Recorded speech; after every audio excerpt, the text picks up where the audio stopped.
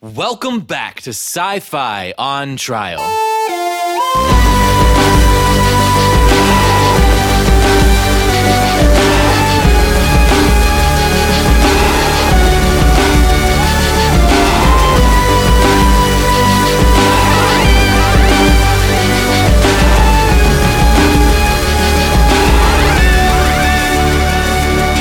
That's right, this is Sci-Fi on Trial, the show where we debate poorly received science fiction classics to see if they have been remembered fairly. To that end, I have assembled a crack team to debate illuminating questions for the film on trial. I also collected interviews and opinions from outside sources to give you a more comprehensive picture of how fandom reacted to the film. I'm Jesse Mercury, your host for these proceedings, and I'm thrilled to bring you the continuation of Star Wars Episode 1, The Phantom Menace on Trial.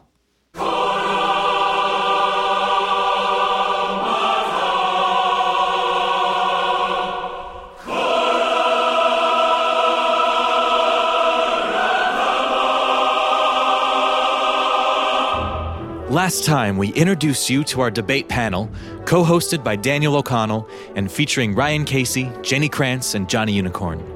We discussed the way the film is remembered and debated whether or not it is a garbage movie. Let's jump right back into the discussion. You know, Samuel L. Jackson and Jeff Goldblum should be in a movie. Why hasn't that happened yet? Like a old buddy comedy. an Oh my old God, gay that married would- couple, and that they're would like at be each other's throats all the time. Awesome. God, But they are write also that. fighting aliens, you know? That should happen. I would watch But they're that. also Who do we fighting talk to aliens? about that? I think Oh, we just yeah, get no, the together and aliens write don't that come in script. until the second act. Yeah. Yeah. The whole first third of the Jeff, it's me. Yeah, Baby yeah. Dan. Real quick, just a quick question for you. You, Sammy J, what do you think? No? Cool, I get Sammy it. J. Samuel L. Jackson. Sammy Davis Jr.? Baby, Yes. and you gave up too quickly. You gotta try to No, convince it's him. a long con. Okay. Give okay, him a good. month. All right, we're moving on to question 2. Here we go. So, does Phantom Menace expand the Star Wars universe? Baby Dan, go. Yeah, it super does. In what way? Naboo? Like, I mean, Naboo. yes, it does literally. It does add What is it? places. maybe you need to clarify your question. Yeah, to me, yes, because they were like new worlds that when they popped up, I was like, this is rad as hell. And like pod racing is like, it feels like a thing that would organically exist in the Star Wars universe to me. It feels like a thing of like, if this, then this. At some point, there would be a Star Wars sport, and why not pod Yeah. racing? Yeah. John, what do you think? Oh man, this is getting me excited about the movie all over again. This is what it felt like in 1999. What was the question? Does this expand the Star Wars universe? Yeah. I don't know. Yeah, sure. Why not? Same answer. Same answer? But I don't know what the Star Wars universe is supposed to be. Because you're not as entrenched in it, maybe? Well, I mean, I know the first 3 movies, but I never read any of the books. Ryan, what do you think? It does expand on it, but it expands like on the background of it. It's like making a movie out of like the appendices of Lord of the Rings, or They should do or that, like right? they did basically, I guess, with like I don't know. Yeah, I think it's Silmarillion, the movie. Wait, how so? What do you mean it expands on the background? because he's filling in a story that we don't need to hear. The story at of all. how Anakin became bad? Is that the story? I guess, yeah, because And it was totally not his fault. yeah, He was I think manipulated. that's not necessary. I think that why not just let Darth Vader be the bad guy, and why do we need to, Wait, so It's then nice to to have have a- this weird full circle story? Because then you're Yeah, just it's a good point. because you're just awkwardly tying loose ends together, and that's when it gets frustratingly stupid. So you would like rather that if they were to make more It's Star so Wars much- movies, it would just be a detached story. Because you don't even like for the old Star Wars movies, you only get like a little sense of the world, and here he's like trying to like fill in all the rest of the things you've heard about, and I'll show you as many of the aliens as could possible. I think that's pretty valid. That makes a lot of sense. And this is how it all came together. That's how I felt in episode 3 when it was like, boom, the Emperor's old now. Yeah, boom. It's annoying. He's a Darth Vader now. So, Ryan, what you're saying actually, the reason I asked this question is because I actually am going to be contrarian here. I think this movie makes the universe feel smaller. Because that's kind of what I'm. Yeah, because it's filling in all the details you never knew you didn't want. So your sense of imagination is stopped. It's explaining things that don't need to be explained. Yeah. Why not ask more questions? Why not go forward and reveal new mysteries? Right. Instead of being like, this is why we have the Force, because of little things I gave a name. And the midichlorians, Right. That's the moment. He just didn't want to say it. That's the moment I don't where want to say it. I don't like the whole saying Force feels small. There's no collapses. So I know I'm going through this thing where I'm starting to like this movie. There is no fucking excuse for midichlorians. Like that is a crime against Star Wars, as far as I'm concerned. Oh man, I did not like it when I was like, oh, that's interesting. That's a cool way to explain it. Oh, I thought because that's always anytime there's like magic in a story, I'm always like, well, what's the mechanism behind that? The mechanism of the magic. Like even why if the would that just happen? Are a thing, there's got to be. There's still magic. There's still like, how do they make things fly and stuff? They have like a life cycle or something. I don't know. You still have to their suspend secretions maybe are like their shit is like the Force. It's useless. And I thought like a lot of the history that they talked about. I mean, again, and this is a difference. I think when you were immersed in the universe, like I felt I knew enough about the Old Republic, the Clone Wars. Like I had enough from tidbits that were given away in the movie. Obi-Wan tell your father was a Jedi. And you hear sort of little bits of it. So I thought that would have been a cool story to see, but it wasn't. And it turns out it wasn't. Like I was like, okay, cool. This is pretty much what I knew had happened. And the midichlorians to me was just a complete over explaining of something, because I thought that the whole mysticism of the Force and the magic of it, like that was what was so intriguing. It's like you make it what you want it to be. Is it an ancient religion? Is it this? Is it that? Like what is it? Midichlorians? Oh, there's these little bugs in your blood that make you do stuff. Yeah. And you have to be born with it. That's the part that really pisses me off. That's the worst. Is that you're either born with the ability to use the Force or not. Which I mean that they alluded to that. It was just like some are stronger. Some people feel it or don't. Still always felt like anyone could do it. You're like, oh, someday we'll find out Han Solo can use the Force. Like totally. Like he just has to believe, like in Hook or whatever. Someday I do believe in the Force, and then he can like. That's gonna happen in the new movie. I bet. Wouldn't that be awesome? Maybe we should have seen this coming, because they said over and over the Force is strong in your family, so that makes it sound genetic. Right. So maybe we should have seen this coming. Yeah, totally. That's the thing. It's the midichlorians, and even because it's like having the mystery of the Force and the sort of the history of knowing about the Clone Wars and wondering what's that about. Like that's what makes the original Star Wars experience richer. But then when you go back and you're like, here's what all we were talking about. But then there's no like mystery within that world to wonder about. Right. They're just explaining away. It's a closed door. Let me hold on a second though. Let me ask you a question. Is the whole point of the whole prequel trilogy that the Emperor created Anakin? Yeah, I think so. Well, the whole virgin birth, the mystery, right? Yeah, the whole virgin birth in the first movie. Did the conception bother anyone else? I thought it did I don't even remember that being part of it. It did bother me. He didn't have a father. Right. She just became pregnant. Yeah. It did bother me until I saw episode 3, where they made it clear that these dark Sith lords created a creature out of the midichlorians, and that kind of made really? What happened? Yeah. I don't remember that. And that creature Darth is I Plagueis. just watched all 3. Anakin. Yeah, Darth Plagueis, who was the master of Darth Sidious, who was Emperor Palpatine. Wait, he was was because I thought Darth Sidious was Darth Plagueis. No, but That's what I Darth thought he was- Plagueis is the one that Darth Sidious uses the story of him, right, to tell Anakin how he can bring back Padme to life because Yes. this Jedi Okay. Somewhere learned there's- this art. Darth Plagueis was the master to Darth Sidious, who was Emperor Palpatine. This is all implied in the movies. I thought it was implied that he was him, and that he was living like forever. I think it's implied that Darth Sidious kills Darth Plagueis because there can still be pretty only old, bro. one. You know, there's the Master and the Apprentice, and we Oh, know okay. in this world, Yeah. Darth Sidious, who is And- Emperor Palpatine, has apprentices. So what like was- Count Dooku becomes his new apprentice after Darth Yeah. Maul dies. Oh, that's what I was going to ask. Yeah, so basically that whole system is just completely fucked up because you have like these really dark evil wizards who are killing each But there other. can only be 2 of us. Yeah, so why would you That's ever have an really a apprentice? Because your limiting apprentice is number. going to kill you someday, Yeah. you know?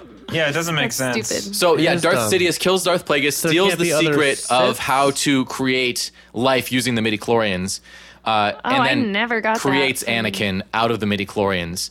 That's the But where implied did the story. whole chosen one, the one that will bring balance to the Force, then how do they get that idea that they're, and why do they Time think that he travel. is the Well, that's a prophecy, dumb. and it's very arguable that the prophecy is fulfilled by the Sith creating a creature out of the Force who destroys the Jedi. Well, maybe 'Cause they that created brings the balance prophecy. because the Jedi were all Maybe- fucked up in these movies. You know, they're like really haughty and all superior. Yeah. and then by there's wiping a them jillion out, of 'em. yeah, and there's a jillion of them, and there's no Sith. There's no balance. By wiping them out, they do create balance. Maybe it wasn't a prophecy. Maybe it was just a That's plan. true. The plan, Right? Yeah. It's just a blueprint for a plan. A plan that they told people about and got The passed Jedi, on they're down. stupid. They think it's a prophecy. I don't Yeah. know. Yeah.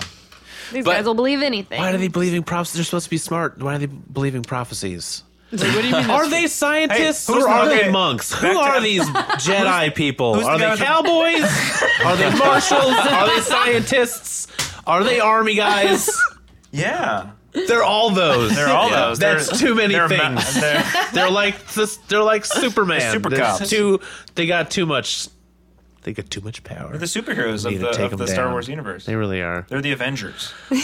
For the record, just a real quick side note. I think the fact the Sith can only have 2 of them is my new favorite thing. When Jesse told me that, I was like, that's like the raddest trait of the Star But Wars there are universe. other Why is that bad. rad? It's Well- so cool. The idea I mean, that, it's not- that it doesn't part seem of like like the useful. evil side is that you know that the There has person to you're have training a limit. can That usurp makes you sense. is so. I don't know. There's something It's like- really it's I like think in none of them cartoons. think that will happen. I think they all think they are powerful enough to prevent that, but they're all wrong. Right, but that's part of what But that's what the like drug that of the represents Sith. is It's- like the yeah. ego to be like Totally. I Yeah, can yeah. beat anyone, so So it there doesn't can only matter. be 2 bad Jedis at a time. It didn't used to be that way, but it became that way because of ego. Because there used to be like Sith armies, and there used to be a war between the Jedi and the Sith way back in the day when things were more balanced.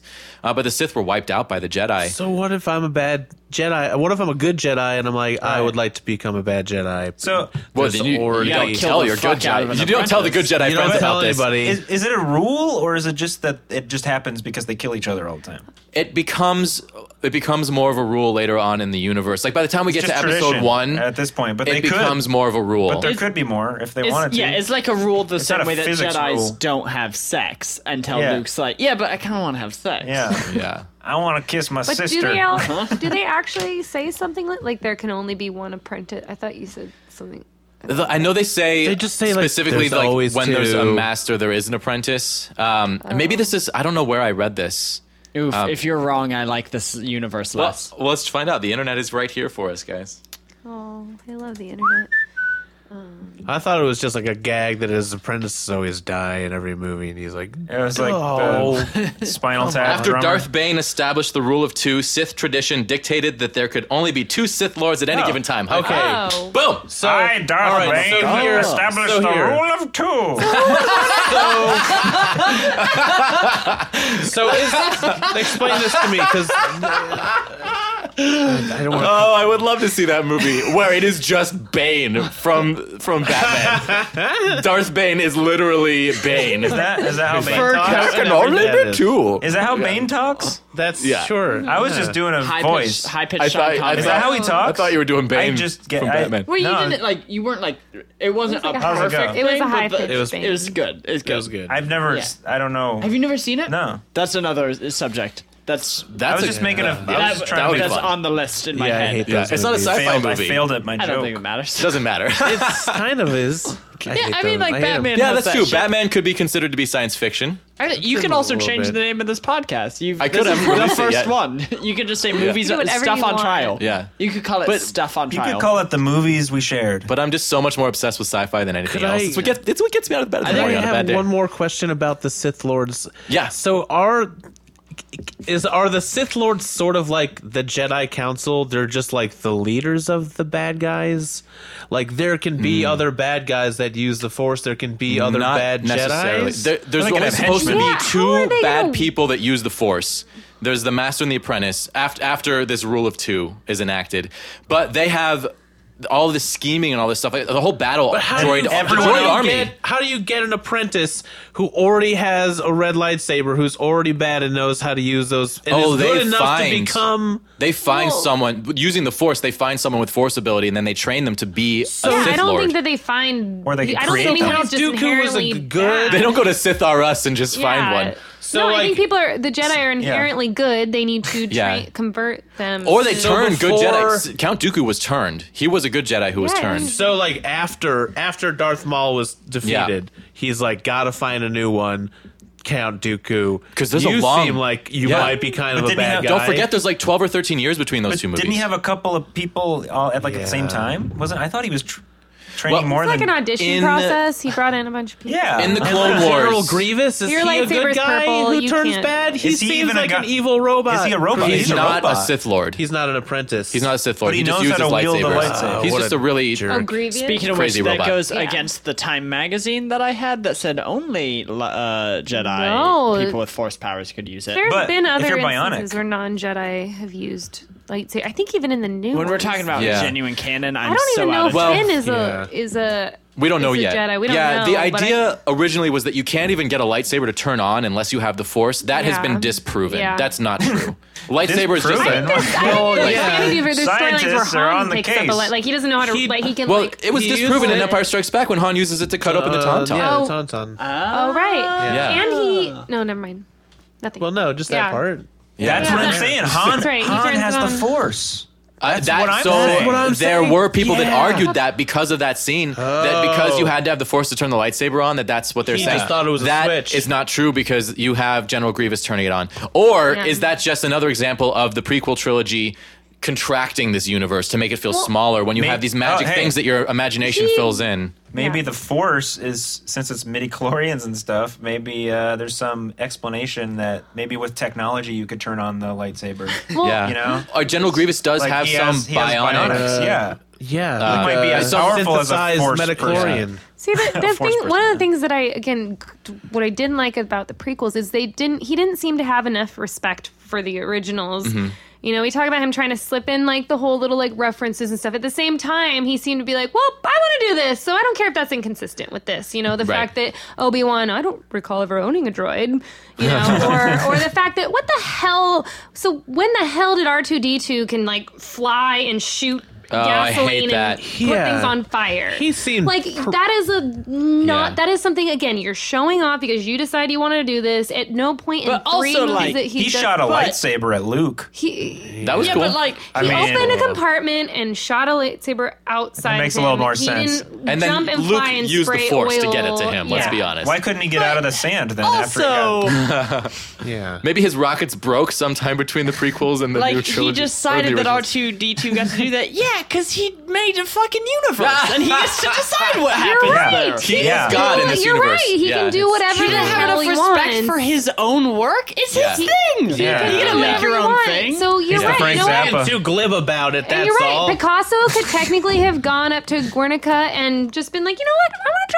draw red hearts on this because I think it's pretty, and I'm feeling like I love people right now, and they could have done that, and that's his right. So you're right. He can do whatever he wants, but I think it was just not giving your original vision enough credit and not keeping any Yep. consistency between those was like, what?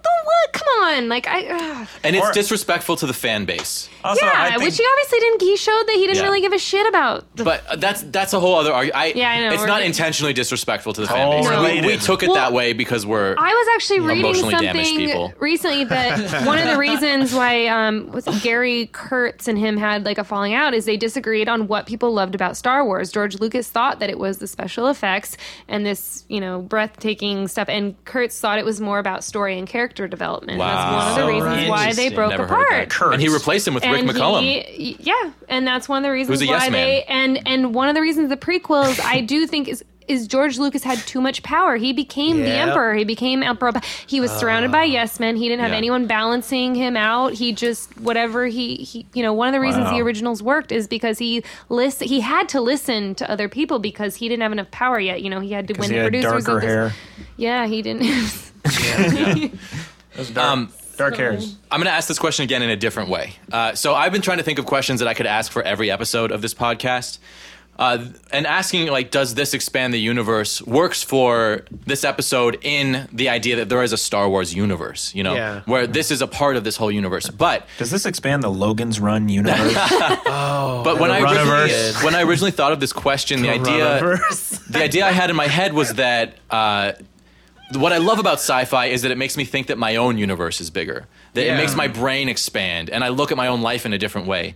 And that's why I love science fiction. Does this movie do that? Throw away the other movies. Look at this movie by itself. Does this movie make you feel like the universe is bigger than it was?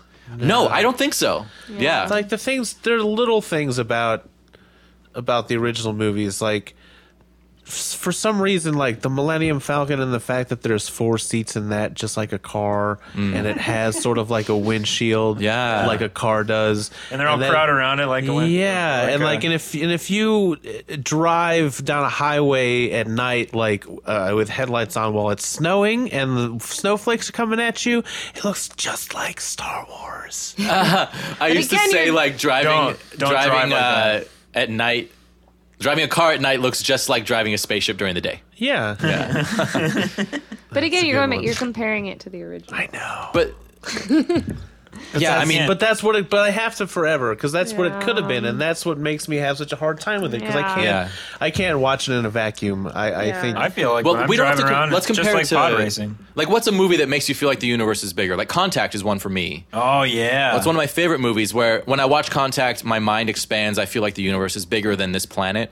Star Wars feels Episode 1 feels so cartoony to me, where I can enjoy it from one point of view, but it doesn't give me the satisfaction that science fiction gives me. Yeah. Where I don't really feel like anything's expanded. Because of the midichlorian stuff, where the Force doesn't even feel possible. Yeah. It just doesn't feel expansive. No, it doesn't. It's very... I think you're right. It makes the world feel smaller. It's painting the background in too much detail. And it's like, we didn't need that. We didn't need...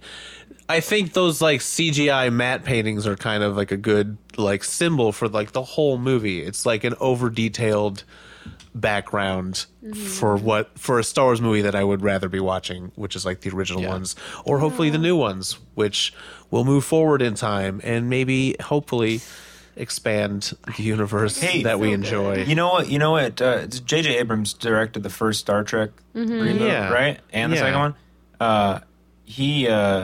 He made it so that they went back in time and changed the past and changed the timeline. They went into a different timeline, alternate timeline. Maybe J.J. Abrams could do that. That would be so great. He could go back and create a new... All of this emotional closure that I've managed to achieve would be worthless. I'm I didn't have to go through that. But it's great. I've grown as a person. Wouldn't that be great if he just ignored the prequels storylines entirely? I wonder if he can... I mean, what his... And Amidala marries Jar Jar? He probably can.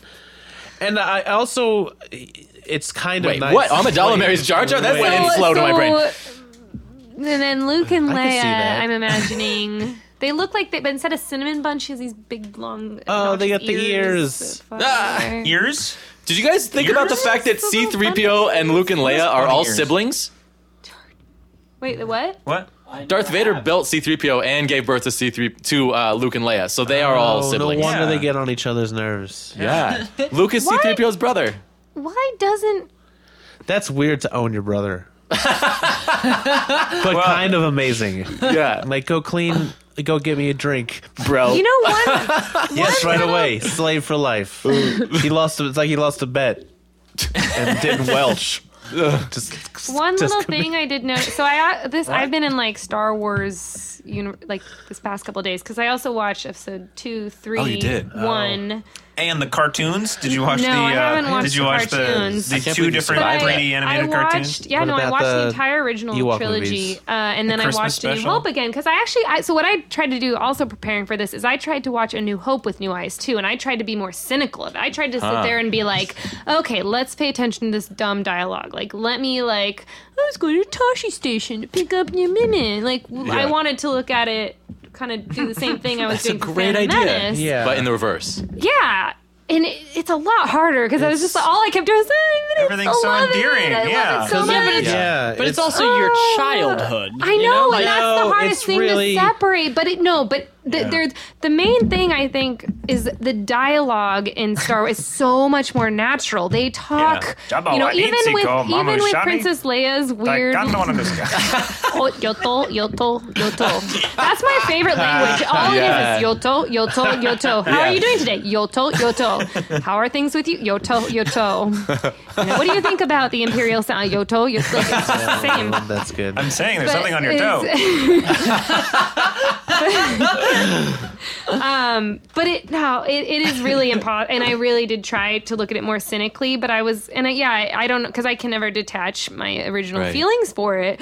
But it's the dialogue and the characters are so much more natural. They're even when Princess Leia has her weird British accent that she loses for some reason. So does Amidala. Yeah. True, but It's just a fancy lady. It's a Fancy lady accent. Yeah, Oh, but what I was fancy going to space say is lady one accent. thing I Fancy never lady noticed, and an stand. inconsistency that I'd always pointed out was that the fact that Obi-Wan, says, I don't ever recall owning a droid. Right. But when Luke first brings C-3PO and R2-D2 to him, he actually does this little weird look with his eyes. Like he does this little shifty just I know what you mean, genius, yeah. wonderful Alec. Wow, that is So- close and watching. it was a really subtle and those eyes told me he knew he did remember them and that this was he was trying not That's to. why he's Sir Alec Guinness. He Yeah. he had What a no idea, treasure. but and Yeah. I'm just trying to connect and know. But I was like, you know what? That I bought that. Maybe he did remember them, and he just was not wanting to let Luke That's know. cool. I've read that online. I've read people talking about that exact thing. You know what's funny? When you're saying that you love it so much, it's because it's from your childhood. So watching, Yeah. I mean, I feel that all the time. That's I love nostalgia. It's my favorite I thing. know. Watching Phantom Menace last week and then again today, I felt nostalgia. It was crazy. It was a weird feeling because I watched it 5 times in succession as a kid, and I was such a heightened thing for me because I was so much anticipation surrounding it. Then when I watched it again, and it had been so long since I'd seen it, Yeah. I felt nostalgia because it was bringing me back to this moment in my life. And nostalgia doesn't necessarily mean that you love it. It just means that it brings you back to this other time, and that you feel this warmth of being brought back in time. It that's what it connects means your to me. identity together. Yeah. So I felt nostalgia for episode 1, good. which was really interesting to me. And another reason why I was trying to separate my feelings about Star Wars from my feelings about this movie is because if I feel nostalgia about it, and then these certain shots and certain emotions and the way things look and feel and sound, if I feel that way about this movie that I thought that I hated so much, maybe there's something to it. Maybe there's other a little movies. bit more to it than I was anticipating. you can Turner and Hooch No, but you can was be good. nostalgic about the worst thing. Yeah, that's true. I'm nostalgic about a neighbor's dog who used to bite my ankles all the time. I'm nostalgic about it. I hated it. I was terrified of that dog. yeah. No, but I still think that Star Wars on its own holds up. Yeah. It's just.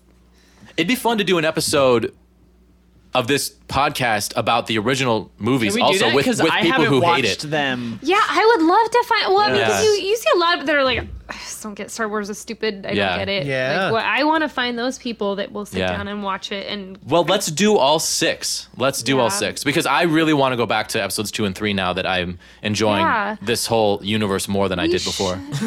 Yeah. I also tried want to to- watch. I want to watch 4, 5, and 6 because I haven't really seen them. I haven't seen them with grown the up. purpose of watching them to judge them as a movie in Yeah. I don't know, probably Yeah. 5 years.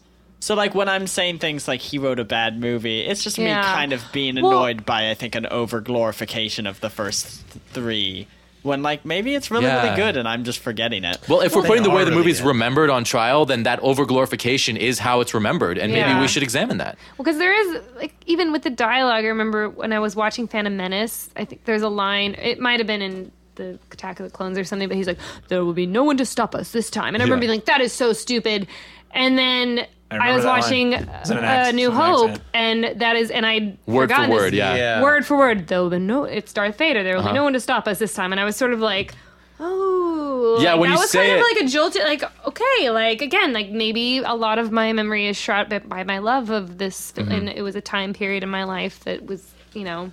When you said there will be no one to stop us this time, I heard Darth Vader saying, I thought that's what you were talking about. And No, then I heard the music going, bum, bum, bum, bum. Like, Yeah, no, it was one of the. I can't even remember who it was Yeah. in Phantom Menace because they're all such unmemorable characters. Oh, what are you talking about? Unmemorable. It was Anytime. probably one of the but you know, it was Darth Vader. Anytime Yeah. that. Federation guys who have It was weirdly. Palpatine, wasn't it? There'll be no one to stop us this time. No. It was him. I think It was one of the viceroys. Federation- It was the yeah, viceroys. one of the Viceroys. viceroys. There'll be no one to stop us. This. Yeah, he had and I remember the thinking, what a dumb, accent that was boring. vaguely. We're going to talk about the accents coming up. Oh yeah.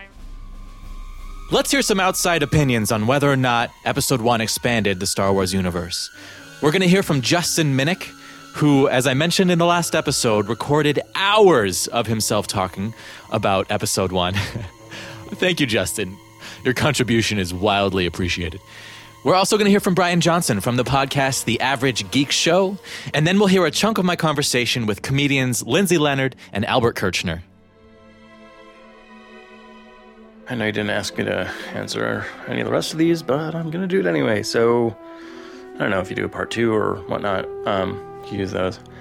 So, did this movie expand upon the Star Wars universe? By definition, yes it did. Because it wasn't a story being retold. It was new. It added to the canon, of the Star Wars universe, but I don't think it contributed to it. I don't think it added to it, really. If anything, it took away from it. I've tried watching the Clone Wars, and really that whole series, it just seems to be like trying to justify the trilogy, and so trying to take like poorly introduced characters and flesh them out, and trying to try to explain like Anakin's petulant behavior. It was like trying to put like a big animated band-aid on like a horrible set of movies. The film did, by definition, add to the Star Wars universe, but it didn't enrich it. I don't think it's going to be remembered, and if it is, it's not going to be remembered well. Hi, this is Brian with The Average Geek Show. Weighing in on Star Wars Episode 1, I definitely think it expanded on the Star Wars universe. It gave us more backstory for Darth Vader than we previously knew. Based on the books, we knew that Darth Vader became Darth Vader via a fight with Obi-Wan Kenobi. But aside from that, we didn't know too much about where he came from, his backstory. Now, do I think it's the backstory that we wanted or deserved? I highly, highly doubt it. There was a lot that came down to midichlorians, and that was not what we were led to believe with the original trilogy. Episode 1 had its high points, and it's definitely had its low points. Looking at you, Jar Jar Binks. I think it helped to expand once you start seeing the council Yeah. chambers. Is like at least it's like little pockets into each one of those is like a whole. It's almost its own little universe, and they like converge for a bit to have these meetings where only 4 people matter. Yeah. I mean, you're right. It's a whole planet represented by people in a little floaty pod. And every floaty pod is a different planet. And all those planets are in different systems, probably. Yeah. Did you notice that there's ETs in that? Oh no. Really? Yeah, like the alien from ET. There's like 3 Oh, of them. someone did show a screenshot of that. Yeah. That's- So now, like, the Star Wars universe and ET are connected somehow. I don't know. That's Wow, like that brings it all together. Yeah. Yeah. It seems a little cheesy, but like I said, there's some campy elements to it. Yeah. I mean, it was just like I'm sure it was like a throwaway thing that they just did for Steven Spielberg. But I still also see the person like, I only want serious aliens involved in this. The aliens in this movie all went to Harvard.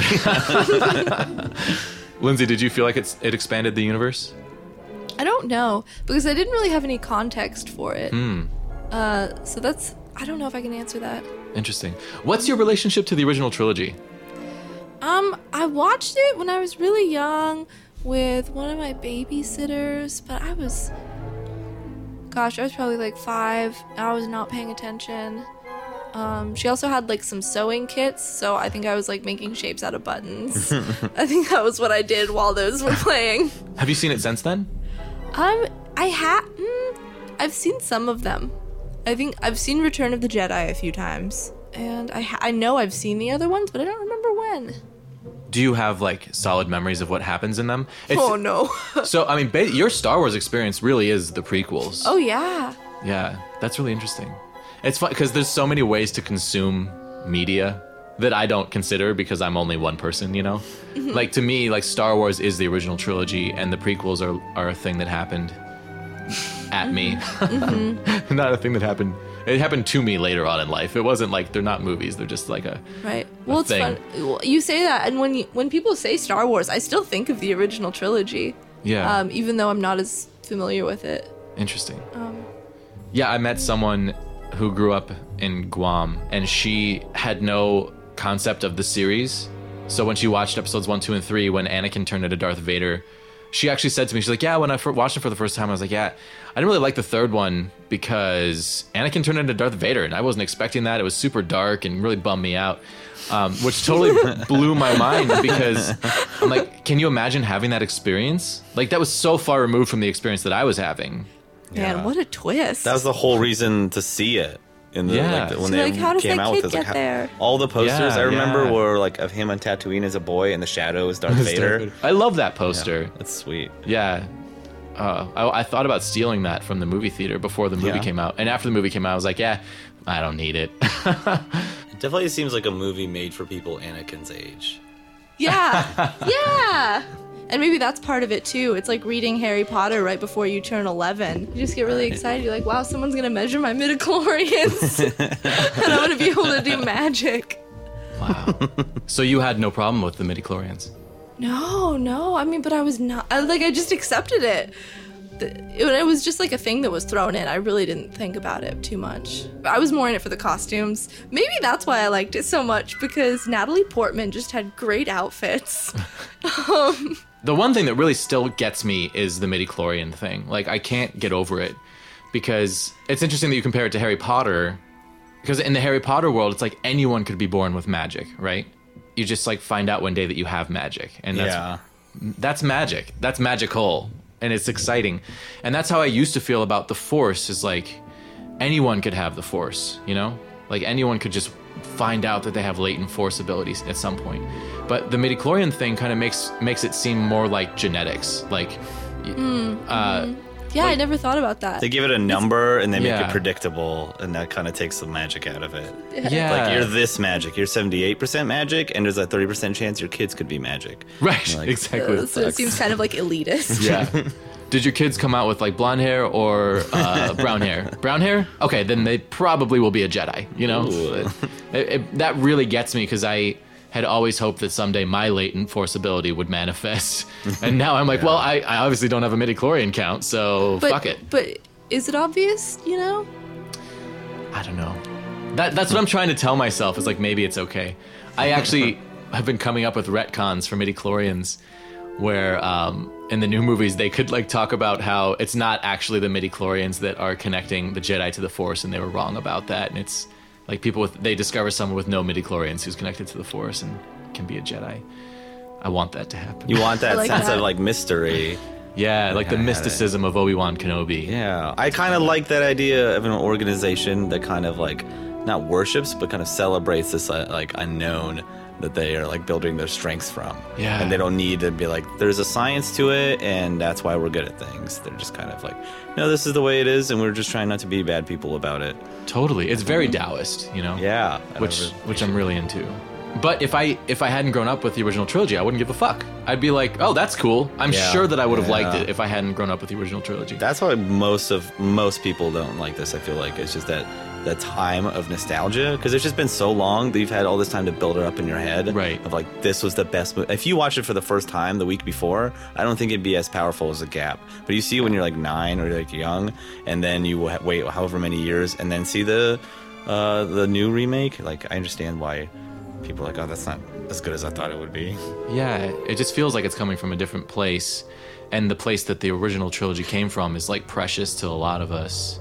So it just seems like offensive, like that it would come from a different place, which is a weird reaction that I had, and I'm trying to like get to the root of that. Like, why am I offended that George Lucas went in a different direction? Like, I shouldn't be. It's crazy. Because what's the ultimate goal of making these? Like, entertainment. Money. Yeah. Money.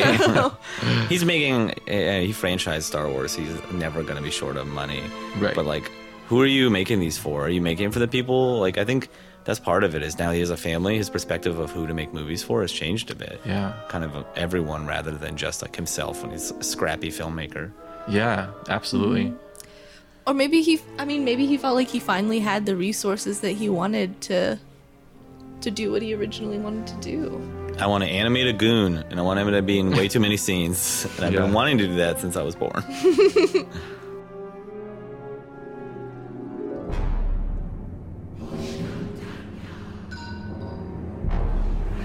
And now back to our panel. We jump right into question 3. Do the visuals support the story? Totally. The ships look great, you know, like even that one that gets blown up at the beginning, like looks cool parked in that big bay, like before it gets blown up, and like pod races all look cool, and those vehicles look cool. Most of the vehicles look, I like how they're kind of like more sleekly styled, and they're like, oh, it's like how like cars in the 20s were like fancier looking than they were in the 70s. I was like, Oh, okay. interesting point. Yeah. That was the explanation why they were more ornate. You're Yeah. like, why are they less boxy? They're like, well, in the 70s, you had a good boxy point. car, and then in the Right. 20s, you had like real slick looking cars. Yeah. Big, you That's know, and cool. I think like seeing the worlds were cool, and there are a lot. Like if you look at it, if you like even just like go through like a bunch of like still frames of it, just it does look like a Star Wars movie, and it is really cool. I have one. I have a still frame. Yeah, I got it in the special VHS edition. And there is one frame, and it's Watto. I was like, fuck Watto. He's all one they of the give is only Watto. CG characters I like in this movie. Yeah, I agree. Really? Yeah. Watching him again, I believed him. I has believed substance. that he had because like he's got a good some- character. He's one of the few good characters. Yeah. I happen to have a chance cube with me right now. Right, I know you do a good Love Watto that. voice. Yeah, do pretty good. Would you do the character? Yeah, please do it. What the? Oh, it's I haven't recorded it, but it's I've heard about this, like where Darth Vader encounters Watto as no. Darth It's Vader, supposed right? to be. It's supposed to be Watto drunk, calling and leaving messages on Darth Vader's machine. And Oh my god. Do it. Talking, well, dude, just do it. Now there's a lot of pressure. He's just, If he it's calls, bad, we'll he's cut like, it out. Yeah. He's calling. He's like, hey, Annie. It's Watto. I am a little drunk, okay? So I saw your mom the other day. No, she died. I'm sorry about your mom. She was a good lady. I should have been better. Boop. It's like I think I got cut off. I should have been better than you, Annie. You're like a son. I'm so proud. You got a whole empire now. Just like that. I don't know. Awesome. I sometimes will walk, like when I'm walking between places, for whatever reason, just your voice coming into my head will just happen. It'll just be like, you never call anymore, Annie. Annie is Swallow. Oh man. I'm sick, Andy. I'm dying. So so I have to say I don't really think that the visuals support the story in this movie. I think that What does that question Yeah. mean? I still Well- don't know what that means. it's whatever you want. I mean, Like, these are vague on think if purpose. Like, you Well, need I the think if visuals you- in order for the story to I think make sense. to be it would be a better movie if you turned all the dialogue off and I didn't have to hear them say any of it. And if Yeah. it was just music and the visuals, I would probably like Sound this effects? movie a lot better. I agree. And sound I effects. agree. Yeah, I think that the story exists to have a reason to do special effects. Only the dialogue that's that's what in it feels Huddy. like. You know, Yeah. like Yeah. I don't feel like they had a story that they needed to tell, and then they tried to find the best way to use visuals to show it. Yes. I don't feel that way. In the original Yeah. Star Wars trilogy, I do feel that Feel way. The story drove drove everything. Yeah, they're like, well, this is the idea that I I'm have. here, so we're gonna build the sets around. Because Yeah, he's like here's like a reverse human story engineering. that I want to tell. Yeah. Yeah, he's And then reverse how can I engineering a show it? story. He's Right. filling in. It's the same problem. He's filling in the blanks, and it's just not that interesting. Yeah, he had all these visuals and he wanted to kind of show off with all of this stuff, and then he just kind of like fit things in, and everything's really extravagant. There's so much going on in every scene needlessly. Like, I think Yeah. if it were supporting, like if it was a really, I don't know, like I just remember like a ship fighting and all this, and there's these little like vulture droids on top that are attacking it while the other Right. ships tag it, and it's just like so It's much just too stuff much. going So on. many It's not droids. needed. It's Yeah. or even when They'll in never Phantom get past Menace, droidicas. when the fish Droidicas. attacks them under the water, and then a bigger fish comes, and then it happens again later on. There's always It's Yeah. just- bigger fish. So you change one thing about this and it would work for me. If you have the characters aware that they live in a busy fucking universe. Like when you go from one planet to another, if someone says, "Oh my god, there's so many goddamn droids on this planet." Yeah. If you said that and that was like a part of Hey, the Jar Jar society, says that all the time. He's like, "Whoa, yeah. what the? Whoa, oh my god!" I don't really listen when Jar Jar Like speaks. Oh Coruscant my God. makes sense Yeah. to have, like, knowing that this is like Stepping New and York stuff. City. This is like the New York of Right. the universe, and that it's going to have all this traffic, Yeah. and that made sense to me. Even But having then look around and Tatooine, wonder, Mos you know? Eisley, like that. Okay, it's a busy that made sense, but then everything had to be like that. There's no Yeah. deserted. No. You didn't have any balance. That's what I- Again, yeah. of like Yeah. Tatooine, you had Hoth, you had sort of a quieter, desert shot Yeah, with nothing in it. everything awesome. is Yeah. just. Yeah. I do feel like agree we've with that. lost a little bit of having to tell a Innocence. story sort of like in a smaller way. Like I watched like Big Trouble in Little China like the other day. I love that movie. They're not going to reboot that, are they? I think they are actually. fuck. But like so much of that is like they're like, oh, you turn down a little alley and it all happens like right in this little alley, and then like they're in all these rooms where they're like, this is the hell of people who are like drowning upside down. But it's not like they don't have a giant CG like cavern where they're like, oh, it looks like it's just a one little room, and then they go to like the next room, and I was like, I love that movie. there's something about the economy of that they did have to do in the originals. They couldn't make all these, and I think, but if you watch those behind the scene things, he's like, well, you know, I wanted to make 10,000 aliens, you know, in Mos Eisley's, but I couldn't. So Thank God, but right? now Yeah. that I Yeah. can, that's exactly what I'm gonna do. I'm gonna Yeah. make so many. Yeah, that's, what were his So priorities? many- Well, it's almost. I mean, He's like like he the had this proof. great general idea and a great storyteller, in that he had this idea for this universe, but he wasn't very good. We all have to look at George Lucas is not God. He had a lot of flaws. He had Yeah. a lot of weaknesses. And again, the reason the originals worked is that he had other people. He was still listening to other people to help fill in those gaps. In the Yeah, prequels, totally. he didn't. So this is. I what always we got. wanted to not listen to anybody else when I was making a film. Now I can. So That's basically what Yeah. he was going for. But that's an interesting point, because how often do you get the opportunity to see a singular vision on film?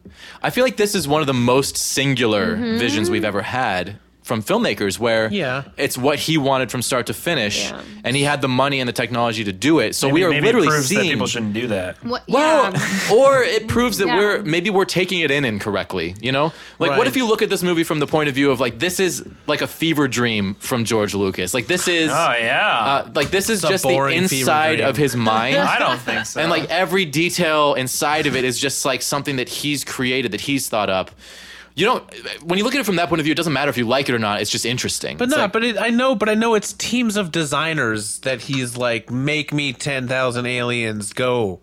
Like, build me 5 different kinds of ships, go. Yeah. You know, which is cool because he employs a lot of talented people. So it's not his vision, is what you're saying? Not entirely, no, but I think that I think that was a mistake. But he's not collaborating with these people. I don't think he's collaborating enough. Yeah. But He's also, not collaborating. I think these were bad enough, and he took full responsibility for them, and I think it was hard enough on him that he was like enough, and he kind of let the franchise go, and now a lot of other people are going to be able to make Star Wars movies, and they're going to make a bunch of spin-offs, and I think that's probably what he should have done 20 years ago. Yeah. Instead of waiting 20 years to make these movies. It's interesting. It's an interesting look at the mind of a get paid every creative time, right? person. He's got So, some, he yeah, probably still has revenue from the toys. I think he Yeah. is set. I think he's So- doing okay. I'm just worried. So I make music. One of my first albums, I did everything. I made a singular vision, and nobody really connected to it. I think it's fucking brilliant. I listened to it. I'm like, this is great, but nobody really connected to it, and people had a hard time finding their way into the music because it's hard, to find your way into someone else's vision. But then I started playing in Mugatu, which is very collaborative, and we made collaborative music where each of us had a say. So a lot of things got thrown out that I liked, but I always liked the final product more. The brain power of 3 creative people who are close and who want to create something together. Yeah. I think it's hard to beat that. I mean, it's hard to be so much of a visionary that the input from other people wouldn't help. I think almost always the input from other people would help. I think it's hard but possible. Because Yeah. I think you have your Tarantinos. You have these people who fucking are Those like... right. Was that a singular vision? Most Tarantino stuff is he writes and he directs Yeah. it. And he's like, I want this voices music, and I want this actor. And But he's got his DP, he's got his script supervisor, he's got editors. Right, I'm but sure. I'm sure George any Lucas had a filmmaker DP. does. I bet he wasn't he doesn't doing... use too much CGI, Yeah, but no one right? says no to George Lucas. He surrounds himself by I yes think that's men. true. Yeah. Do you think... I guess But I he do- I wrote don't and know about- directed each of those movies, which he did not do For the originals. Only Only the first. Only the the first one he Yeah. did. Yeah. Yeah. And Lawrence Kasdan's contribution to Empire Strikes Back is vital to making that movie great. Yeah. Yeah. I think so. I think... And Irvin Kershner. Irvin Kershner, yeah, absolutely. But I think typically it is better to have a collective. Typically collectives do better stuff. But I think I don't know. There's something in my brain that really admires the person who's like, no, fuck it. I'm gonna try and do this thing by myself because I have a vision in my head. Yeah, That's me what I think- too. I But like that. there's a When line they- to that. So the original Star Wars Stevie trilogy, Moore? George Lucas was still like that, but he's like, I want to oversee and guide and then like use these other creative people to help me fill this in. So I read recently The Making of Empire Strikes Back, and he was trying to step back a little bit. Like he didn't want to direct that movie because he wanted to let it breathe a little bit. And with these prequels, he wasn't that way, where he was much more hands-on. Yeah. Yeah. So I think that there's a line in there where you can still have your vision and help shape this thing, but not necessarily micromanage I think everything. it's just person to person, and he didn't knock it out of the park 100% when he had his hands on everything. But I don't think that's to say that that's intrinsically bad. Because Yeah. I think there's a lot of really good art that's someone being like, I'm going to make this thing, and then fucking nailing it. Like, Yeah. LCD Sound System's one of my favorite bands, and James Murphy just sits in a goddamn room for, like, forever. Yeah. And then just makes this incredible thing that clearly sounds like one guy made it. And, like, Tarantino, I think, is a really good example of someone who's, like... That's a good point. Like, and also, especially his early stuff. Like, Reservoir Dogs, I'm pretty sure is just, like, entirely him. I think there's almost nothing that is not him. And at this point, he probably has yes men, and he still nails it. Like, Inglourious Bastards is, like, a perfect film in a lot of ways. Really? I love. Well, then haven't seen maybe it. I it's haven't just seen it. practice, because he's made a lot more films. George Lucas hasn't done a whole lot. Yeah. That's really true. He was like a producer on Howard the Duck. Quentin Howard the Tarantino's Duck, a man. better That's a filmmaker good- than George Lucas. Right. Yeah. Yeah. No, I totally agree. I was just saying that that I don't think the That's hard to- argument that committee is always better is I true. think But is that's he an a better unfair. I storyteller? think that's an unfair statement because just the fact that George Lucas is making stuff now that we're not as wild about, people change during their career. And at one point in his career, George Lucas was the best filmmaker on the planet. Yeah. And Quentin Tarantino was never the best filmmaker on the planet.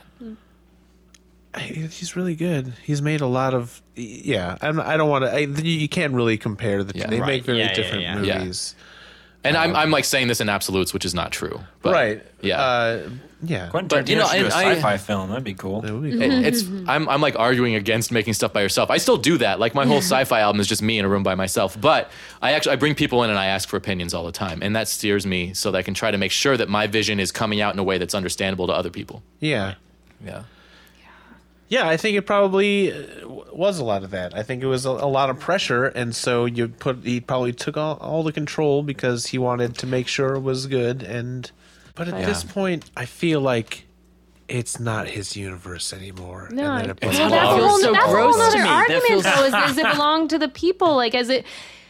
And that's it's kind of in like your memory. comparing it again to art. You know, does Picasso or Michelangelo's Sistine Chapel or something? Michelangelo's dead, obviously, so is Picasso. But What? Like, does that? Yeah, sorry, happened recently. But He got killed by Shredder. What? but I mean, does this is a question? Like, does the artist owe something to us, or does he not, or can he do whatever the fuck he wants? And I think that was your like. Yeah. He, I think, his, to me, and like, I don't think it's necessarily correct, up your but my VHS natural tapes. reaction is there's like there's like something offensive to my core to be like, it doesn't belong to him.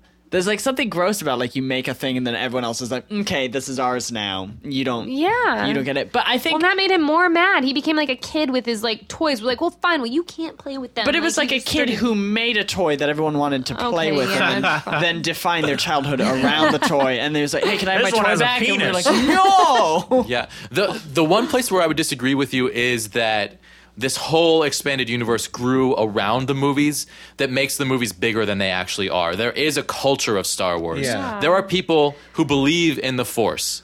Wait, really? Like, actually? Well, so Do you believe in the Force? a big part of how I believe in the universe is very influenced by the Force. And this is why I was so hurt by the midichlorians thing, is that the idea that Do you want to try and bring this mug to you? Come on, you can do it. For those You who can do aren't it. here watching, he is successfully doing I'm it. levitating smoke. So what I mean by that is the idea that all living things are connected by an energy that we can't understand. I believe that. You know, I do believe that. I believe that, like, when you walk into a room and you can feel the energy of a room. Well, it's based on real religious ideas. Yeah. It Like wasn't- that's real to me. You know, like I feel that. It's not like the lightsabers and the levitating and all that kind of stuff. Pheromones and it's midichlorians Hey, in real life. lightsabers though. will Yeah. be a thing eventually. Soon. They're working on it. Hoverboards first, lightsabers second. Yeah. How are they going to get the light to stop? That's what I don't understand. You can't just like have Well, lights stop They're gonna figure it out. I don't in know. midair. I bet they work it can. It'll be. Never mind. We'll talk about this There's a later. tiny mirror. A force field around it, an invisible force field. I have a theory. We'll talk later. Well, we got a little bit away from the question there, but I think this is a really fascinating thing to talk about is where is the line between ownership for the creator and ownership for the fans? I think a lot of fans feel like it should be theirs, but is that true? I mean, it feels like George Lucas is a creator. Should he do something for himself? I don't know. I mean, I'm struggling with those questions because I listened back to this part of the episode and I really struggled with hearing us talk about George Lucas in such a negative way because he's such a hero of mine. And just because I don't like his latest 3 movies as much, his earliest 3 movies are my favorites. So I don't know. It's a really interesting question. Before we move on from question 3, do the visuals support the story? Let's get one last opinion from Dan DeRozier, co-creator of the Tiny Baby Talk Show. Do the visuals support the story? In the most minimal sense of the word, the visuals establish where the story takes place. Other than that, they are almost baroque in their approach. They're so unrealistically lavish and self-indulgent. I remember watching behind the scenes for The Phantom Menace. They're showing George Lucas storyboards and he was doing highlighters. He was coloring in everything that was visual effects, and almost every shot was almost fully colored in with the visual effects marker. I think he had the resources to excessively use special effects, and there's no one there to tell him no. He hired a bunch of yes men, and it was the beginning of the films overly stuffed with CGI. It was just distracting to the story and didn't bring much more to it. I think practical effects might have been a better approach. I thought it was particularly interesting that a lot of people that I interviewed all said the same thing, and I said the same thing. Jenny said it, that George Lucas surrounded himself by yes men during the creation of Episode 1. I think that that's kind of become the fan consensus. You know, George Lucas butted heads with people when he made Empire Strikes Back and Return of the Jedi. And the prequels, maybe he hired people who were more likely to kind of give in to his will. I'm not totally sure if this is the case. I tried to do some research to see if I could back it up because so many of us on the podcast made that assumption. I found a lot of fan-written articles or critics all saying that George Lucas surrounded himself by yes men. I didn't find any definitive evidence saying that that was the case. I even took to Reddit and asked the Star Wars fans out there on the internet. Reddit user ODJ310388 recommended to me that I check out a video called The Beginning, Making Star Wars Episode 1, The Phantom Menace. It's a documentary directed by John Schenk that went behind the scenes. And it does give you the opinion that people were maybe a little bit afraid to say no to George Lucas. There's a couple scenes in particular. One where Ben Burtt, who was the sound designer, and I didn't even know he was the assistant editor, he's sitting in the editing bay with George Lucas and they're working on a scene. And George Lucas is picking and choosing particular takes from one actor in one take and another actor in another take and putting them together digitally. And Ben Burtt looks physically uncomfortable. He seemed to think that George Lucas was maybe opening up Pandora's box by picking and choosing each individual actor's best take instead of the best overall take. To me, it was obvious that he wasn't comfortable with the idea, but he didn't say anything about it to George Lucas. He just said, all right, that's what you want to do. We're going to do it. And then another part of the documentary that was really telling is when they watch the rough cut of the movie for the first time, and everyone seems a little dismayed by it. George Lucas even says, I think we may have gone too far this time. Of course, it's the rough cut, and they changed a lot of stuff after that, so who knows what that cut looked like to them. But it was a really interesting behind-the-scenes look where George Lucas has all of this world in his head, and he's just telling everyone else how to make it real, and they just do it.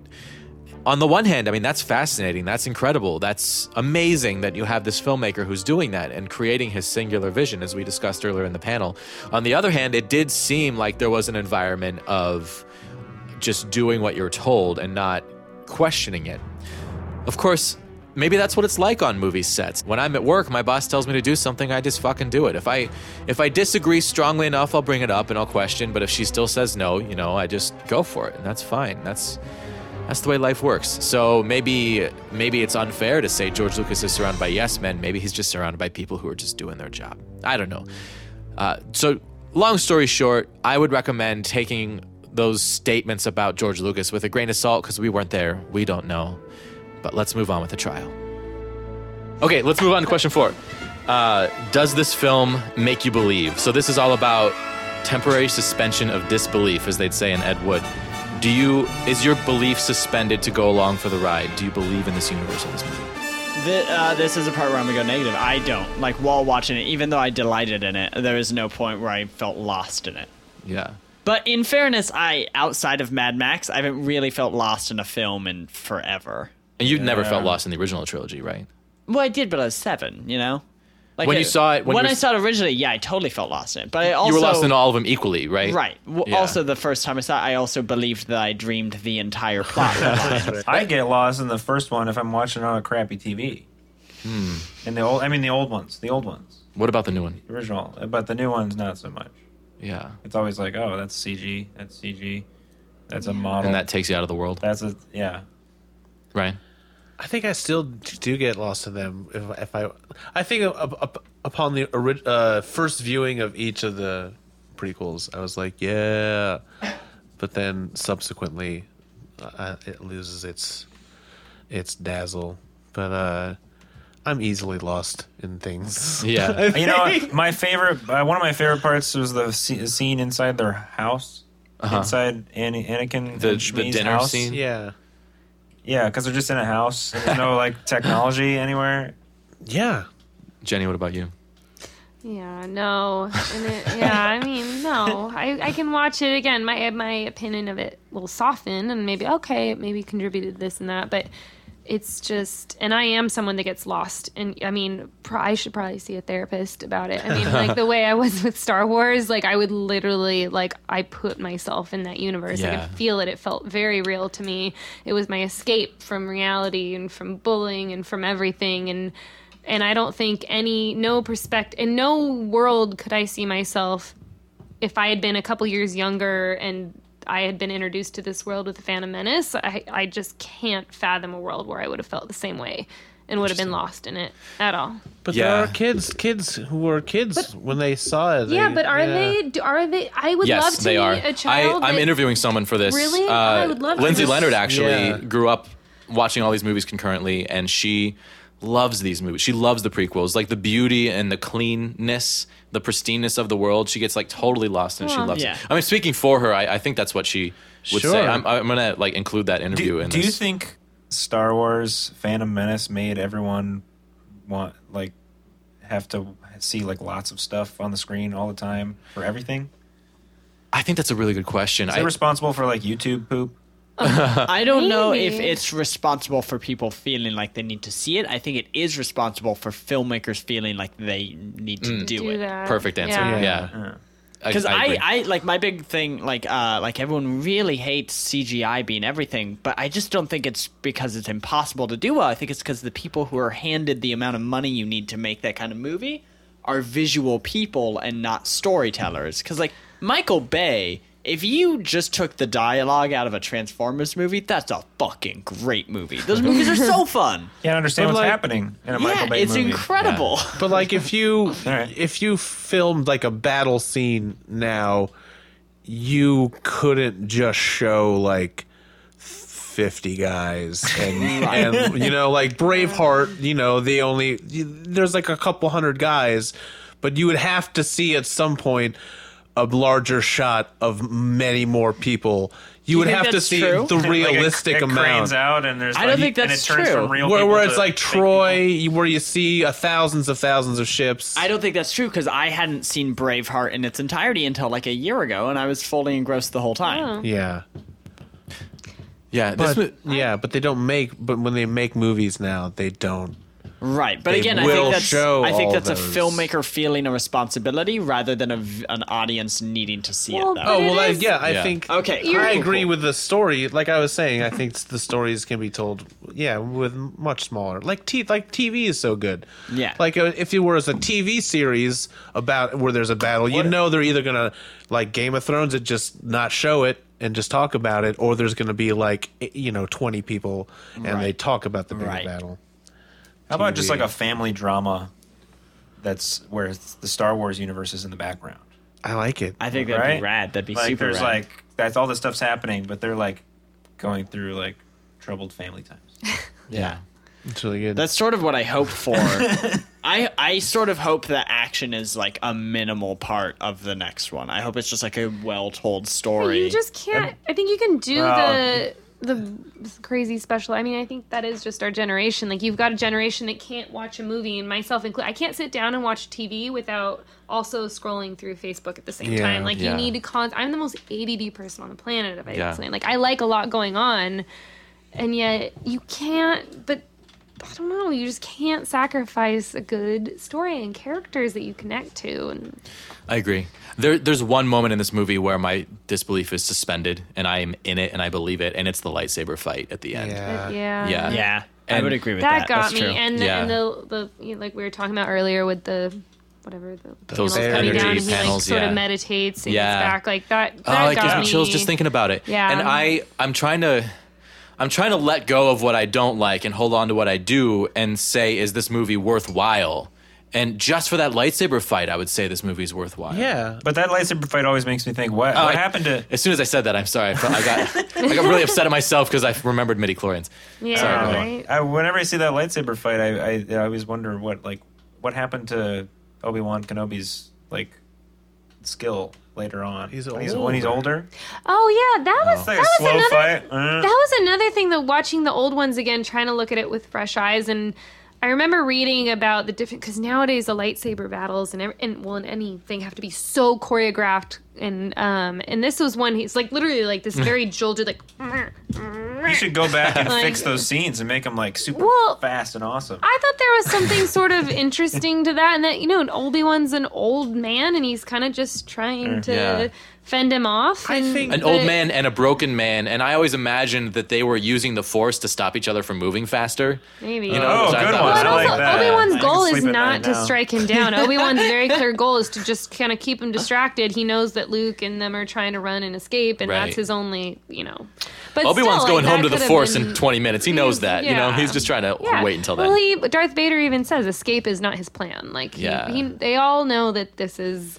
Yeah. But still, like, I think that the new a little more choreographed lightsaber battles were more interesting than that kind of like. Yeah. God, this is making me like really angry at Well, this that movie. old- Now that it's so funny, like I've been so up on it the last couple days. So and now it is stepping on the toes of the old movies. yeah, that's the thing is like. But I'm trying to like say to yeah. ignore that, but now that I'm thinking about that more deeply, it's like, is it worth it to ignore that? Is it worth it to forget how much I love these old movies in order to enjoy a new movie? So Maybe much not. You have to forget know? about the originals to enjoy Yeah. the I prequels, think- and that's. Why Help me does- out, you have baby to let Dan. go You gotta of help me that. here. You have to, what are you going to appreciate things that came out 2 decades apart as the same thing? No, you have to appreciate one is Yeah. one and one is the But other. then why put the same name on it? You know? Because it's a incredible yeah. universe. And He again, made that's- Because you got to like troll But it's and a different and you have to, like, universe. The troll prequels too. are a different universe. got a better sword choreographer. He didn't know what he was doing in the Yeah. first one. I think that fight's more like two samurai who are like just kind of like touching the ends of their swords, and then one guy's gonna hit one guy once, and it's gonna be over because it's a really sharp sword. Right. Yeah. I think laser that sword. if Phantom Menace came out and it was the same movie that it is plus bad lightsaber battles, or not like bad, but like more classic lightsaber battles, you'd Yeah. be even more frustrated with the Oh movie. yeah, Yeah, was totally. Oh well, of Yeah. course. So, I mean, like, but all why- Phantom Menace has going for it, can we all agree on this though, is the special effects and the cool choreography and everything. I mean, that's all it is. I do like appreciating it from the point of view as looking at the history of cinema and seeing that this was the first CG universe. As much as I hate the fact that that's where things went, I do think that someday we will look back on that as a turning point that brought about positive change, I hope. So that I think is something that like with some time will be a positive thing. Do you think any of us will ever be happy with the new movie? Do you think it could? Anything Yes. Yeah. could- Yes. I think That's the thing, I'll yes. love it. I think it's going to be Yeah. just goddamn See, stupid. I the- thought about the way- Phantom Menace. I'm not, before we're it not a came fan out. of J.J. Abrams. Really? Like those Star Trek movies are Those pretty were good. annoying. The Okay, first the one's first pretty one is good. The second one's one- garbage. Oh, it's Right. real bad. The second one is one where if you ask me, is this They a look garbage cool, movie? though. I might say yes. No, why those don't movies they- look really cool, though. Why do we have so much faith? Just because he's saying, "I'm not going to do Well, too much Because we've CGI." seen the previews. Because we're dumb. I think that J.J. We Abrams. saw the trailers for Phantom Menace, and we thought that was cool. No. There's a difference this looks because cooler. here's the thing: George Lucas is like his idea is it's my story, my vision. I'm going to do what I want. I'm doing this. J.J. Abrams, I do think is a fan. Like he understands just from seeing everything I've seen of the new ones coming out, from the Comic-Con footage to the trailers. Yeah. He seems to know and he gets like, dude, that trailer was so perfectly crafted, having that last bit of Han Solo at the end. Chewie, we're home. I was screaming like in Yeah. my. Also, That trailer made me cry. Yeah, I was like just he like, knows holy shit. the fans. So that's what gives me faith in him. Is I think he respects this whole everything that George Lucas didn't, because and again, that's his right. He was like, well, fuck you guys, like I'm gonna do what I want. J.J. Abrams, I think, is listening to people Yeah. and for the record, the reason I think I'll enjoy it is because I don't have a high bar to compare it to. Because, like, the reason you were saying, like, if the second one was bad, then why do we have faith in him? If the 7th Star Wars movie is the same quality as the 2nd Star Trek movie, I will still probably enjoy it, because that's still a superior movie. Like, it's not Yeah. superior, but it's like an equal movie to The Phantom Menace. We're going to hear from Pete GK about his opinions on emotional investment in the film, and then we'll hear the rest of my conversation with Lindsay Leonard and Albert Kirchner. A lot of people are like, oh, there's no emotion. I'm not emotionally invested. I actually think the lightsaber duel at the end of Phantom Menace is really intensely emotional, because you have Darth Maul, who is like one of the first Sith to show himself in centuries. I don't know. And suddenly, like, Qui-Gon and Obi-Wan are just, their minds are kind of blown because they're like, they've never had an opponent who is anywhere near their level.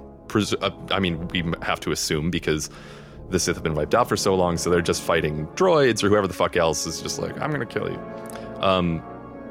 So you have this guy who is like, okay, my people were destroyed by the Jedi, and now I have this one shot to get my revenge. I'm gonna kill these two motherfuckers because they killed everybody that was, on my side, quote unquote. And then Qui-Gon and Obi-Wan are struggling in some cases to handle how good he is with a lightsaber and how strong he is. And I think that's sort of like this, the whole movie, The Phantom Menace, is like this long dead order is now rising back up and they're trying to deal with it, and Qui-Gon can't. He fucking dies. And that's a really big deal. And I think there is a lot more going on in that death scene than people let on, because a lot of people kind of shit on it. But if you watch it, I mean, Obi-Wan freaks out, and like that's as close to a dad as he really has, and he's dead. And we know Obi-Wan's story. We know everything that's going to happen in his life, more or less, when we see that scene. And that's kind of like one of the first big emotional blows that we see happen to him in the whole series. So I think the lightsaber duels are actually pretty on point, even though they are more flashy. But again, we're looking at Jedi coming from a totally different order, where they have been trained for so long with lightsabers. So it's going to be a little more, there's more finesse going on there, whereas Luke, who trained on the fucking Millennium Falcon with one little ball, that thing. Yeah, so like obviously there's going to be more skill there than just kind of doing it like by the seat of your pants way later than all these Jedi were. When like, I don't know what kind of door, those like shields are kind of up, and Maul's at the end of it, and then Obi-Wan's way over here at the other end, and Qui-Gon's just like in the middle, and they realize that they can't get to each other, so Qui-Gon's just like, I'm a chill, and like he just meditates, like trying to like focus everything that he can. That part is, I think that's really telling about like where Qui-Gon's coming from, the hatred that's in Darth Maul's eyes. He's just waiting, he's like, I'm gonna fucking get this guy. And then at the other end, Obi-Wan's like freaking out because he knows he should be closer, but God, it's so good. It's really good.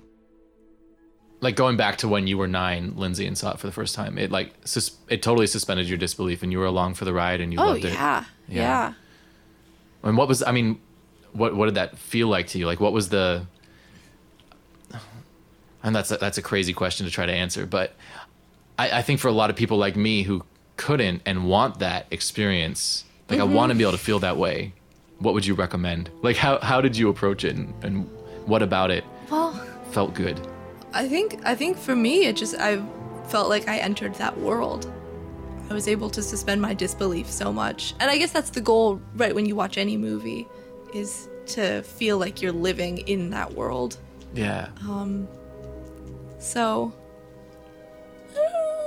if you can just find a way to let go of yourself enough, get really drunk. That's all. I mean, if you're like a kid, then a goofy character or poorly written dialogue isn't really going to take you out of anything, because you're used to goofiness as a norm, and your dialogue's already awful. So that's not something that like will rip you out of a world. You're just saying, cool, spaceships and people that are kind of as silly as I am. And then you grow up, and then maybe like being older is just it's gonna be rough to like hear lines that are that bad, or see some like character that's so just insanely goofy in a world that takes itself so seriously. Yeah. Mm-hmm. And maybe some of it too, if you're watching it when you're young, I feel like it's easier to imagine yourself as any of these characters and sort of live the life of the movie through any of them. But as you get older, you're like, I would never do that. This is not, when you're a kid, like, oh, you could be anything. You could do anything. Yeah. And now it's like, well, these guys have the Force. I'll never have the Force. This isn't real. I love bad dialogue and all that. I wonder if it could have been worse, though, because Lucas has said that was a stylistic choice, and I just wish that he would have gone further with it, so I would have like known, Yeah. Like if I accept that as my reality right away, and that's where I set my bar, then I'm completely in that world, and it's not going to take me out, right? But if all of a sudden it's like, this is kind of normal, like I can accept this, and then something is like a little off, then I'm not, I don't know. Maybe it's like the uncanny valley of language where it's you gotta pick a side. You can't be in the middle. So it's more like inconsistencies than necessarily when it's bad. It's just that it's bad out of nowhere. Yeah, or maybe. if it's all or bad it's in like, the same way, it's fine. But if it's bad in different ways, it's confusing. I guess, or if it's bad, but it's too close to real, Gotcha. like language.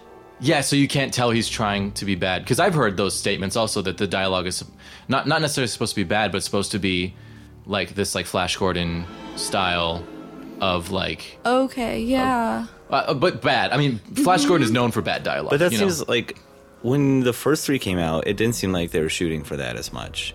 And so that seems like a weird change to take on now. It almost seems like a weird cop-out that, like, we just wrote poor dialogue and we'll say that it's because we wanted to look like Flash Gordon. Yeah. Yeah. Well, I think something that's interesting, too, is you watch the first 3 that were made, and the dialogue kind of matches the picture quality, too, right? Like, it feels a little bit campy, all of it. But then the 3 prequel movies are so glossy looking and they're so sleek that I think that there's something a little, I don't know, there's just like a lack of artistic unity, maybe. Well, that's a great way to say it. Yeah, I agree, for sure. Not enough like people running around with their shirts off to make it feel campy. Yeah, more glitter. Yeah, because the first trilogy does feel campy. So when the dialogue is maybe a little campy, it fits. Right. You're not going to think about it. You're like, well, of course they're talking like this. Here they are with this puppet, right? But yeah, say what you will about Phantom Menace, it doesn't really feel campy. You know, it feels like it's trying to be a big space opera. Mm-hmm. And then it throws in moments where you're like, wait, now you're trying to be goofy, like with Jar Jar Binks, or like a weird, goofy dialogue. Yeah. Is that an effort to kind of bring in the next generation of 9-year-olds, you think? That's very likely, you know, because George Lucas has kids at this point when he makes this new trilogy. Mm-hmm. So I wonder how that affects your filmmaking, because when he was younger, he didn't have kids, so he's making movies that he wants to see. Mm-hmm. Maybe when he's older, he's making movies that he thinks his kids will want to see because he wants to do something for his kids because he loves them so much. I wonder if that goes into it. I wonder, but they're so dark. Yeah. Especially compared with the other. I think these are a lot more adult than. Is it the second or third one where Anakin just chops up all those child Jedis? Yeah. But in the second one, he kills all those sand people and the kid sand people and all their dogs. And all their dogs. Yeah, that's a really good point. And I just can't wrap my brain around it. But I mean, all of this stuff aside, Star Wars is like such a huge thing that all these people have so many different perceptions and experiences with it. And there's no like right or wrong. There's no, this is the way you should experience Star Wars. And I used to think that there was. I used to think people should watch the originals first. But then, I mean, I don't know. Who am I to say? Like, if she has this experience where watching Anakin turn dark is a shock, because the trade-off is that you lose the moment where you find out that Darth Vader is Luke's father, right? That's the big reveal that is fucked up by knowing that Anakin Skywalker is Darth Vader. Yeah, but that's a kind of a cool story to see, like, this boy become a man, then become evil, then have a child who then combats them later. It's so cool. Like, that's another way to see it. It's super cool. I mean, maybe that's better. Maybe when we have kids, they'll watch it that way and they'll be like, that's better. I kind of like the idea of LucasArts pumping out three movies every decade or so. Yeah. And then just kind of when you were born is where, like, you start the story. That's interesting. I think that when these new movies come out and there's so much, they look like they're way more on tone with the original trilogy. When do they come out? December is the first one. Oh boy. Yeah. Oh my God, we're so close, guys. I wonder if we're going to look at the prequels with fresh eyes and see them fitting in this whole universe in a different way. When we have more Star Wars that's like what the fan base has been craving that they didn't get with the prequel trilogy, you know? Mm-hmm. I wonder if it's going to like reshape the way we look at it some cool way. It might. I don't know. Last question. How do you feel about the pod race? I think it's so fun. Awesome. Yeah. And yeah, I've never been that into action scenes, but it's so visually stunning. I hate that I keep saying that, but it is. Yeah, it was scary for me watching it. It's still kind of scary. How often are they pod racing? Because it seems like almost everyone dies every time there's a pod race. Every Bunta Eve, everyone dies. Uh-oh. Yeah. That's a good question. Hey, I have something here that I got today at work. Randy had some cereal, my boss, and inside the cereal box was this poster. Oh my god. From Star Wars 2 Attack of the Clones. I don't know why this was in a box of Cheerios, because this has been out for a long time, and I hope the cereal wasn't that old. Oh my god. It's really nice. I'm going to take it with me wherever I go. That's awesome. It says May the 4th be with you on the back. It says May the 4th? Oh, yeah. Star Wars Day. May the 4th. Of what? Oh, May the 4th. Oh, Yeah. God. So that cereal's still pretty old, but not that old. May 4th cereal. I mean, say what you will about any of the prequels, the posters are great. Yeah. Right. They're awesome. They're really Well, the great. artwork is, It's I the think same that's, like, artist. undisputed. It's very beautiful. The same artist did like the similar posters for the original trilogy. Really? Drew Struzan, I think his name is. Brilliant. He did like all the Raiders of the Lost Ark posters. He did a lot of the most famous ones that you see. Awesome. Well, thank you guys so much for chatting with me. Thank you for having us. Thanks for letting me drop in. Yeah. Well, friends, we've reached the end of our second episode. Next time, the action comes to a head as the trial reaches a conclusion and a verdict is rendered. If you enjoyed this episode, leave us a positive review on iTunes and subscribe on the podcast platform of your choice. I'm excited to say we will be one of the very first shows on the new Google Play podcast library, coming soon to the internet near you. Follow us on Twitter at Sci-Fi on Trial, where you can help choose the next film we will put through the ringer. We've narrowed it down to Indiana Jones and the Kingdom of the Crystal Skull versus Star Trek Into Darkness. I'll be posting a Twitter poll at Sci-Fi on Trial this Sunday, November 29th. So hop on Twitter and vote between those two films. Let us know what you want to see go on trial next.